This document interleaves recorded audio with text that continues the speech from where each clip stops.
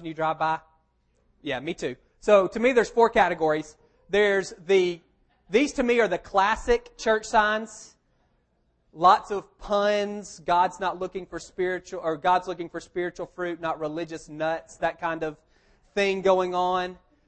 Not to be stereotypical. You see these typically in rural contexts, maybe, more than anywhere else. I noticed some other kinds. There's some, Scott or Greg, to the next one. These are kind of the self-deprecating humor to try to pull you in from the back door. Some of those work. Some of those don't. I think there's another category. These are much more antagonistic. They usually revolve around hell in some way. We kind of have the trump card that we can play. I'll tell you, the one to me that I don't understand is I kissed a girl and I liked it, then I went to hell. It's a song. I was like, how do you know that? That you've already gone to hell? Unless they're having a seance, which would be a whole nother. And then there are others. These to me I just don't understand at all. Why you put them out. That top one you probably know is from a church in Texas. So this one, I don't know if y'all can read it because it's dark. It says, in Sweden, it's illegal to teach a seal to balance a ball on its nose. And it's not from a church. I don't understand that at all. Out of everything you can put on a sign, why that one? So church signs, y'all look at them. Take a picture. You can send it to us if you find a good one. All right, this is Mark 6. Starting in verse 45. Immediately Jesus made his disciples get into the boat and go on ahead of him to Bethsaida while he dismissed the crowd. After leaving them, he went up on a mountainside to pray. When evening came, the boat was in the middle of the lake and he was alone on the land. He saw the disciples straining at the oars because the wind was against them. About the 4th watch of the night, he went out to them walking on the lake. He was about to pass by them, but when they saw him walking on the lake, they thought he was a ghost. They cried out because they all saw him and were terrified. Immediately he spoke to them and said, "Take courage, it's I, don't be afraid." Then he climbed into the boat with them and the wind died down. They were completely amazed, for they had not understood about the loaves. Their hearts were hardened. Just a few things about this. I've read this a lot this week and it doesn't make any sense to me, or it did not make any sense to me until probably Friday morning. I didn't get it. To me, this whole thing is contrived. It says, the NIV says Jesus made them get into the boat. The word's actually compelled. So he's just fed the 5,000. If you read John 6, 14 and 15, this crowd, after they see this miracle, it says that they want to make him king by force. So he disperses the crowd. He makes his disciples get in a boat. He says, I want you to cross this sea. It's probably 8 miles wide at its largest, the Sea of Galilee. And then he goes up on a mountainside to pray. So the first thing for me was Jesus set this whole thing up. I'm not sure why he made the disciples go ahead without him. We can come up with spiritual reasons. He wanted to pray. He wanted to recharge. He's trying to diffuse this kind of energy in the crowd that wasn't good. They were trying to make him king, and he wasn't going to be the kind of king that they were looking for. The Bible doesn't say any of that. It just says he compelled them to get into a boat. And then the thing that to me it's even more interesting is the way he kind of lets this whole thing simmer. The Bible says he saw them in the middle of the lake at evening, which I'm assuming is like 6 o'clock. John says they rode 3 or 3.5 miles out. So again, if it's 8 miles at its widest, pretty close to the middle. He sees them at the evening, and it says he goes to them at the 4th watch, which is 3 in the morning. So there's 9 hours of them struggling pretty good. There's 12 guys, at least 4 of them were experienced fishermen. They all knew how to row a boat, and they went 3 miles in 9 hours. I'm not a professional rower, but that doesn't seem like good pace to me. And he sees them straining for that entire time, apparently, the way it reads to me.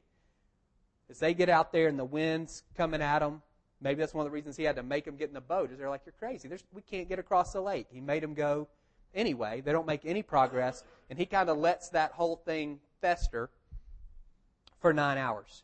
And then, when he actually makes a decision to go, so he's walking across this lake, again, 3 or 3.5 miles. I don't know how long that takes. If you walk a 20-minute mile? 15? What do people walk? So there you go. It takes 45 minutes or an hour, I guess, unless he does another miracle and somehow maybe he's skipping quickly across the lake. It says he's walking, so he's... Now, the NIV said he was about to pass them by. That's actually not a very good translation. A more accurate translation is he intended to, or he wanted to, or he desired to pass them by. His intention was to keep on going. I don't know what that's about. So here are these guys who you love. You put them in a boat. You put them out in the middle of the ocean, or the middle of the lake. They're struggling, and you're just going to keep on going. I don't know if he's waving as he walks by or what he's doing to them. It doesn't make any sense to me why he would create this scenario and then not solve it. Is he just showing off, hey, look what I can do? I'm not sure what's going on there. There's a clue in verse 52.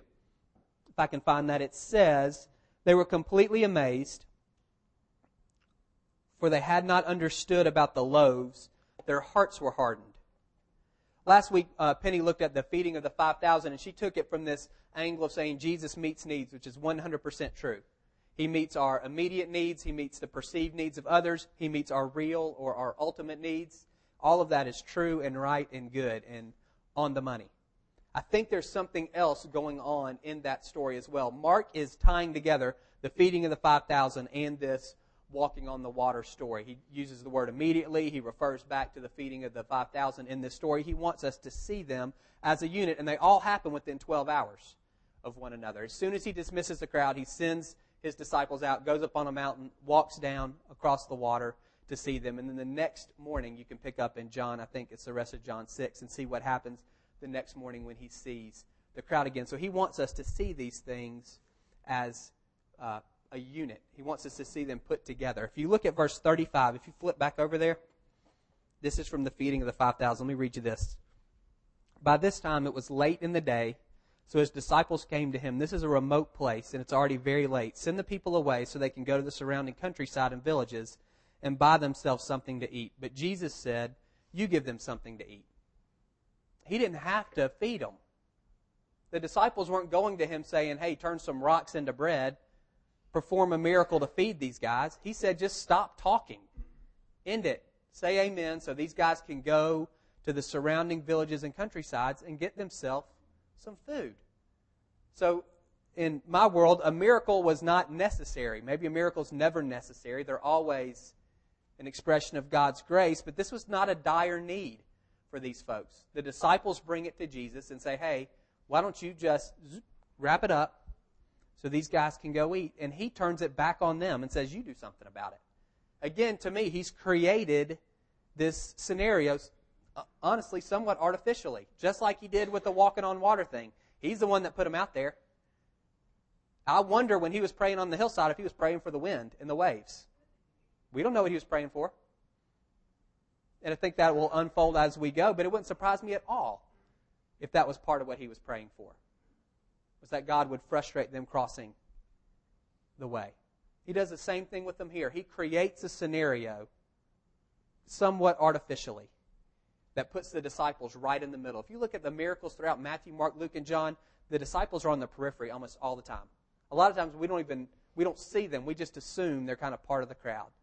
But in these two, they're front and center, and everybody else recedes to the background. Even in the feeding of the 5,000, we don't know anything about the crowd. We just know there were 5,000 people, and we don't even know that till the end. It's almost a footnote. The focus is on Jesus and the disciples and his interaction with them. And the same thing with this walking on water deal. It's between him and them. I don't know why he waited until 3 in the morning when nobody else is out on the lake. Everybody's asleep. He could have gone earlier, and he didn't. It's almost like he's waiting until it's just them. And he does the same thing again with this feeding of the 5,000. Kind of the picture to me of that is he takes this little kid's lunch and he breaks it up, and the guys are wearing these big robes, and in the fold of each robe he puts a little bit of food and says, all right, y'all go and hand that out. Good luck. And so each person they go to, they got to pull a little bit of food out and give it. Doom, doom, doom, all the way around. It's all on them.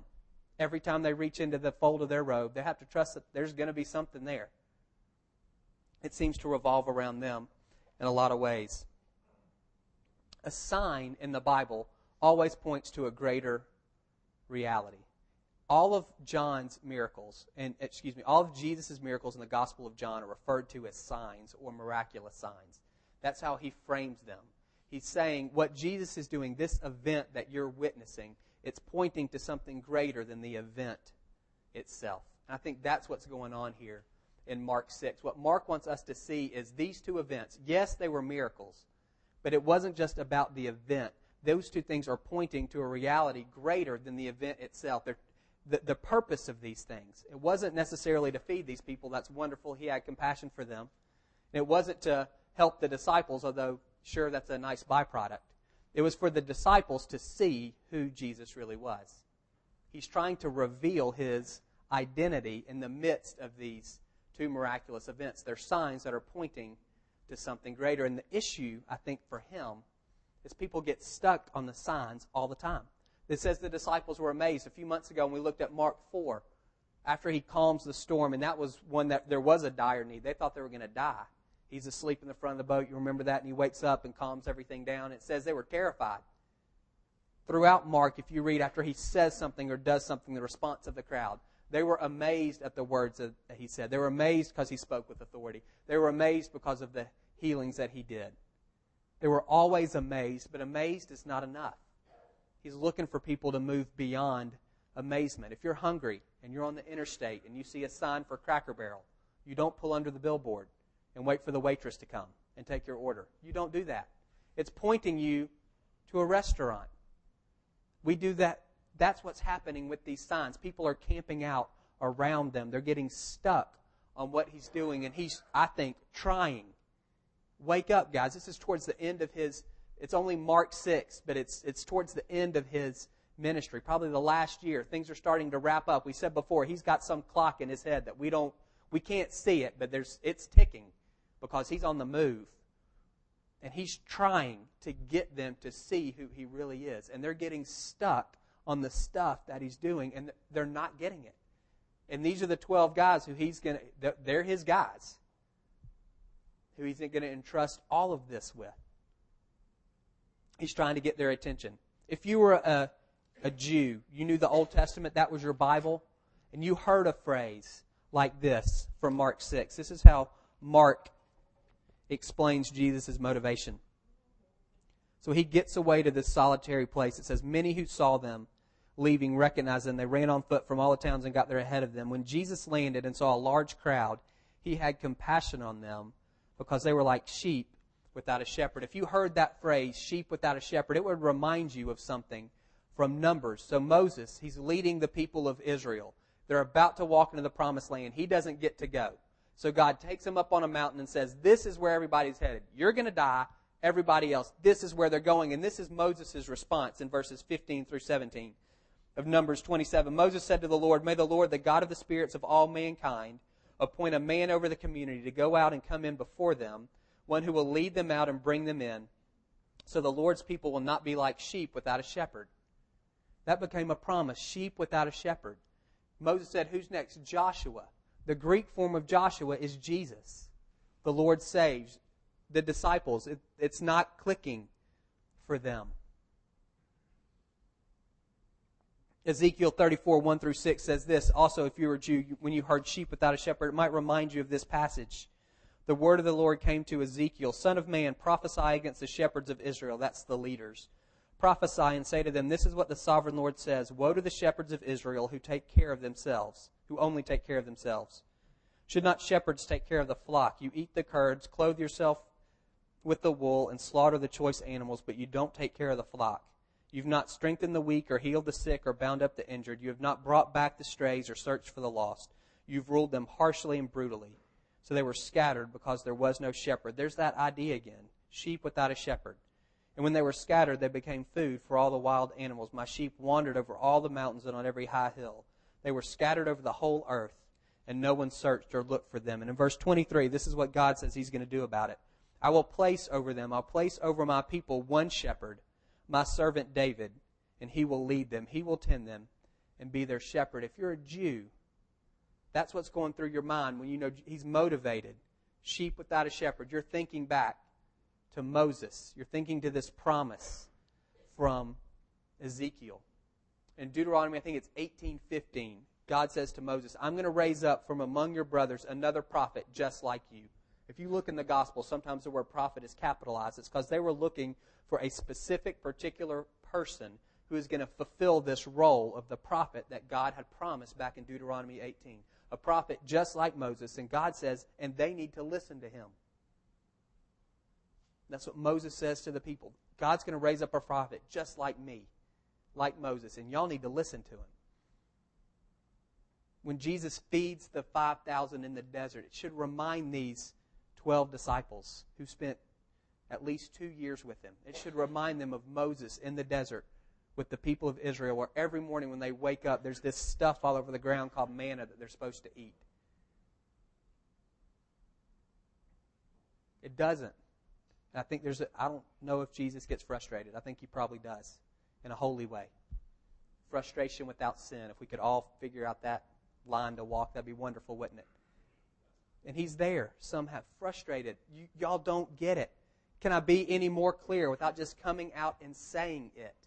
Everything that I've done should point you back to the fact you're looking for this shepherd king, this guy who's a second Moses from the line of David. Right here. It's me. Look what I did to prove it. I'm not just telling you it's who I am. Look what I did to prove to you guys. Y'all are the ones that actually handed the bread out. Rather than me turning all these rocks into bread where everybody just gets what they want, you physically fed 12,000 people. There's 5,000. I'm sure there's 5,000 women and 2,000 kids there. Easy, 12,000. There's 12 men, 1,000 each, pulling bits from your robe. How much do you give the first guy? It says they ate so much that they were all full. You keep going back to the well over and over again. And they're not understanding what he's doing. So he says, get in the boat and go. And I think he goes up on, I don't know. I think he goes up on a hill and he prays, God, make it hard. Some wind, some waves. Not because he's mad at them, because he's about to do this. He's about to walk on water. It's one thing for him to say, I'm the second Moses, I'm this shepherd king, I'm the Messiah. Everybody knew God was going to send a Messiah. They didn't think he would be divine. He would be a human who was divinely empowered by God to accomplish certain things. So for Jesus to say he's the Messiah, he doesn't fit the mold, but for him to do what he's about to do, it's a completely different category. When you see a guy walking on water, if you're a Jew, you know the Old Testament, this is what you're thinking. Psalm 77:19, God, your path led through the sea, your way through the mighty waters, though your footprints were not seen. Job 9:8, he alone, God alone, stretches out the heavens and treads on the waves of the sea. So you see a guy walking to you and you're thinking, only God does that stuff. Nobody else walks on water. This idea of passing by. That's what it said. Jesus was going to pass by them. If you're a Jew, you know the Old Testament. Maybe it reminds you of a story in Exodus 33. Moses comes down the mountain. He's got these two big slabs of rock with the Ten Commandments written on them. He gets down there and his brother Aaron, who's his right-hand man, has created a calf. He said he didn't make it. He just threw some gold into the fire and a calf popped out. So there you go. So there's this calf and everybody's worshiping it. And Moses is ticked and he breaks the Ten Commandments and God says, there's going to be a plague. And it's not going to be good. And Moses is distraught. He's the leader of these folks. Imagine that. You're the leader. You're gone for a month. And you come back and that happened. And so this is what God says to Moses in Exodus 33:22. When my glory passes by, I will put you in the cleft of a rock and cover you with my hand until I have passed by. This idea, God is going to pass by Moses to encourage him, to strengthen him. It might remind you of another story in 1 Kings 19. Elijah, he's a prophet. He has this confrontation with these 450 prophets of Baal, these false prophets. He says, let's see whose God is real. You ask your God to send fire, and I'll ask mine, and we'll see who wins. So they create this altar thing, and Elijah says, y'all go first, and they're dancing around and cutting themselves and chanting and doing all of these things, these gyrations, to get their God to send some fire down, and nothing happens. Then Elijah takes a bull and sacrifices it, puts it on an altar, dumps a whole bunch of water on it, and prays. Whoosh, fire from heaven. Burns the whole thing up. Bathsheba, who's as wicked as anyone who ever lived, says to him, she's the queen, you're going to die today. And he takes off like a scared little kid. And he runs and he runs to the desert and he starts pouting, God, it'd be better if I'd never been born. He's out there in this wilderness for 40 days. And God says this to him in 1 Kings 19:11. The Lord said, "Go out and stand on the mountain in the presence of the Lord, for the Lord is about to pass by." If you're a Jew and Jesus is saying, "I'm going to pass by," hey, there's some pretty big guys in our history, Elijah and Moses. God passed by them too when they were in the midst of a personal crisis. So I say that to say that's why I wonder if Jesus he's praying for this. I wonder. I can't say definitively. I'm a little over 50%. I think he's praying for this situation for them. Y'all struggle a little bit. Get frustrated. Get mad at me. We can't go back because Jesus said we had to cross the other side. We're not making any progress. He calmed the storm last time. Why isn't he doing anything now? He can see them. Maybe they can turn around and see him. What's he doing sitting up there? How long is he going to wait? Who knows what all's going on in their minds, griping with each other, frustrated. I think he's up there saying, more wind, more waves. Creating this environment so then he can pass by them. To say, hey, I'm the guy here. I'm not just a miracle worker. I'm not just a great moral teacher. I'm not just the smartest religious scholar you've ever been around. I'm God. It is I, or I am he says. Anybody can say that. It's an emphatic I. That's a technical term. And that phrase, it's two words, that phrase is used throughout the Old Testament when God discloses who he is. Exodus 3:14, who does God say? I am who I am. Isaiah 43:25, I, even I am he who blots out your transgressions for my own sake and remembers your sins no more. Isaiah 48:12, listen to me, Jacob, Israel, whom I have called. I am he. I'm the first and I'm the last. Anybody can say, I am he. I don't know too many people who say, I am he when they're walking on water. You put those things together, using that terminology. It should remind them that's how God has disclosed himself, how he's revealed himself to our ancestors. This idea, don't be afraid, take courage, don't be afraid. That's what God says.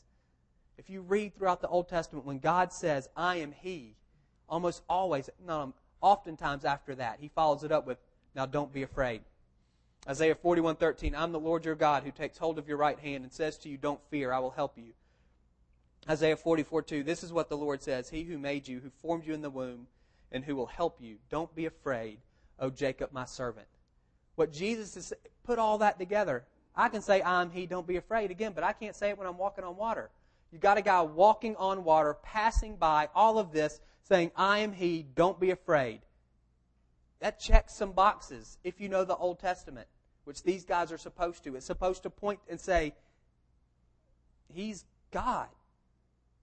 I read something on a science blog. I wish I could remember the technical term. I can't. This guy was talking about Jesus walking on water and saying it could happen if he used cornstarch. Apparently, cornstarch has a very particular physical property where it's kind of like lava. It can have this. There's this something temperature where it's at where it's not quite solid and not quite liquid. And that what Jesus could have done is build a trough 3.5 miles out, fill it with cornstarch, and then walk on it at 3 o'clock in the morning with nobody watching. He's saying he's God. We can say we don't believe you, but we can't say he's not saying it. He's either God or he's not. He doesn't leave us the room of saying he's just a great religious scholar. He's a great example for what a human being should be. He helped out a lot of people. No. He's saying, I am God. Are you in or you out? You can be out. But you got to be out. You can't say that's not who he really said he was. And that's what he wants these 12 men to see. He's not walking on a trough filled with cornstarch. He's walking on water, passing them by, saying, I am he, don't be afraid. All of that echoes God, God, God, God. Applications for us, simple. Obvious one first. Jesus he's this shepherd king. Shepherds lead, shepherds feed, and shepherds protect. You need any of that? That's who he is to you. Go back and read the rest of Ezekiel 34. If you want to know what a shepherd should be. It'll show you the positives and the negatives. That's who he is. He says, I'm going to be their shepherd. Nobody's taking care of these guys. I'm going to step in and I'm going to do it. I'm going to bind up those who are wounded. I'm not going to take advantage of them and use them for my own purposes. Read that. That's who He is for us. But He's not just that. He's also God. Jesus isn't our boyfriend. He's not just the forgiver of our sins. He's not just our Savior. He's God. And that should affect the way we relate to Him, how we treat Him. We're talking for the next 6 weeks, kind of weaving through all this idea of being a living sacrifice and what it looks like to live a life of worship, not just on Sunday mornings, but during the week. Knowing that He's God, that impacts what it means to worship Him. How we relate to Him, regardless of our circumstances or our feelings, or whether or not we feel like He's doing what we want Him to do or acting the way we think He should act. All that is irrelevant if He's God. He has a claim upon us. And we respond to that in worship. Another thing that, for all of us, if you've said yes to following Him, I want you to hear this. There are times where He will, you can either say orchestrate circumstances or just take advantage of the circumstances depending on your theology. I don't care. Pick one. For the sole purpose of you getting to know Him better. I think He put the disciples on the spot. Here, you feed them. I'm not going to, you feed them. He didn't say it, but He wanted them to feel that. Every time they reached into the fold of their robe. They had to trust. He's doing something, I guess. And then He ran them through the ringer. Y'all get on the boat. I'm going to go pray for a storm.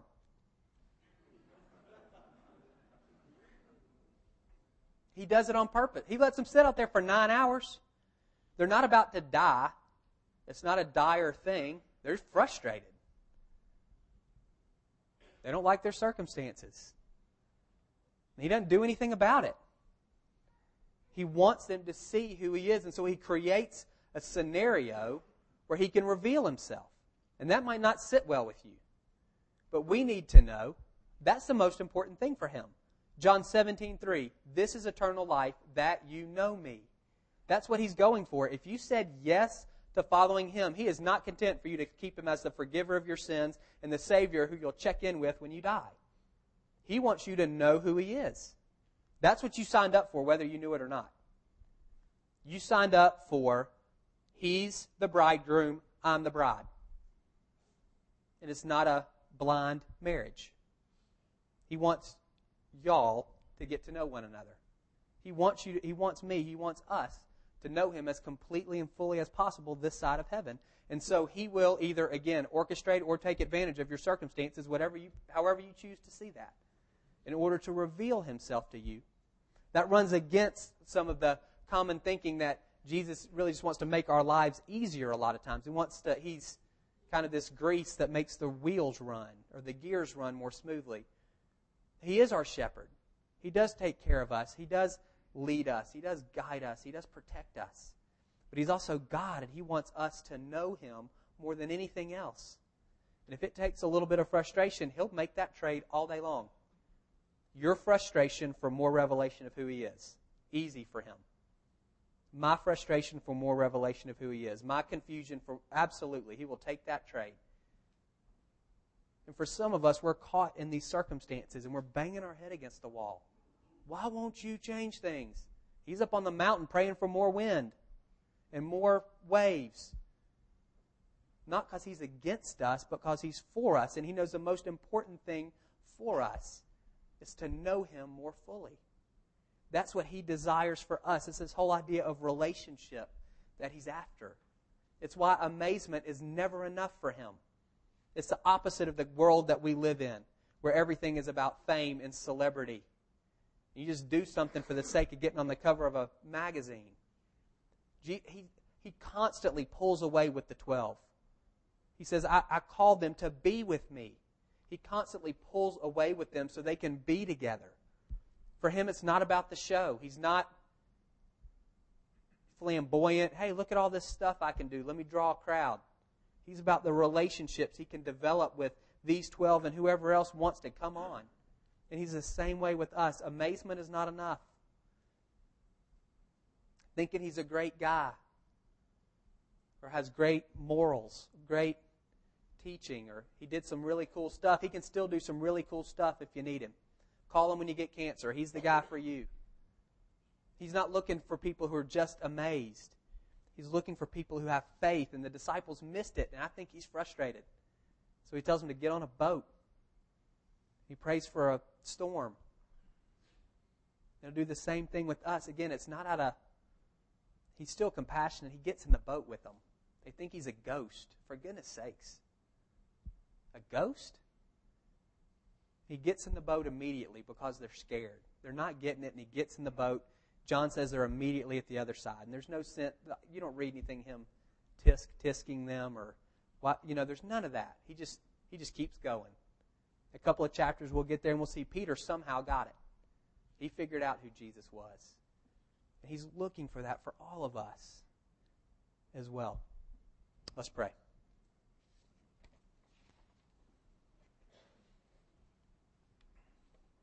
This is Romans 12, 1 and 2, our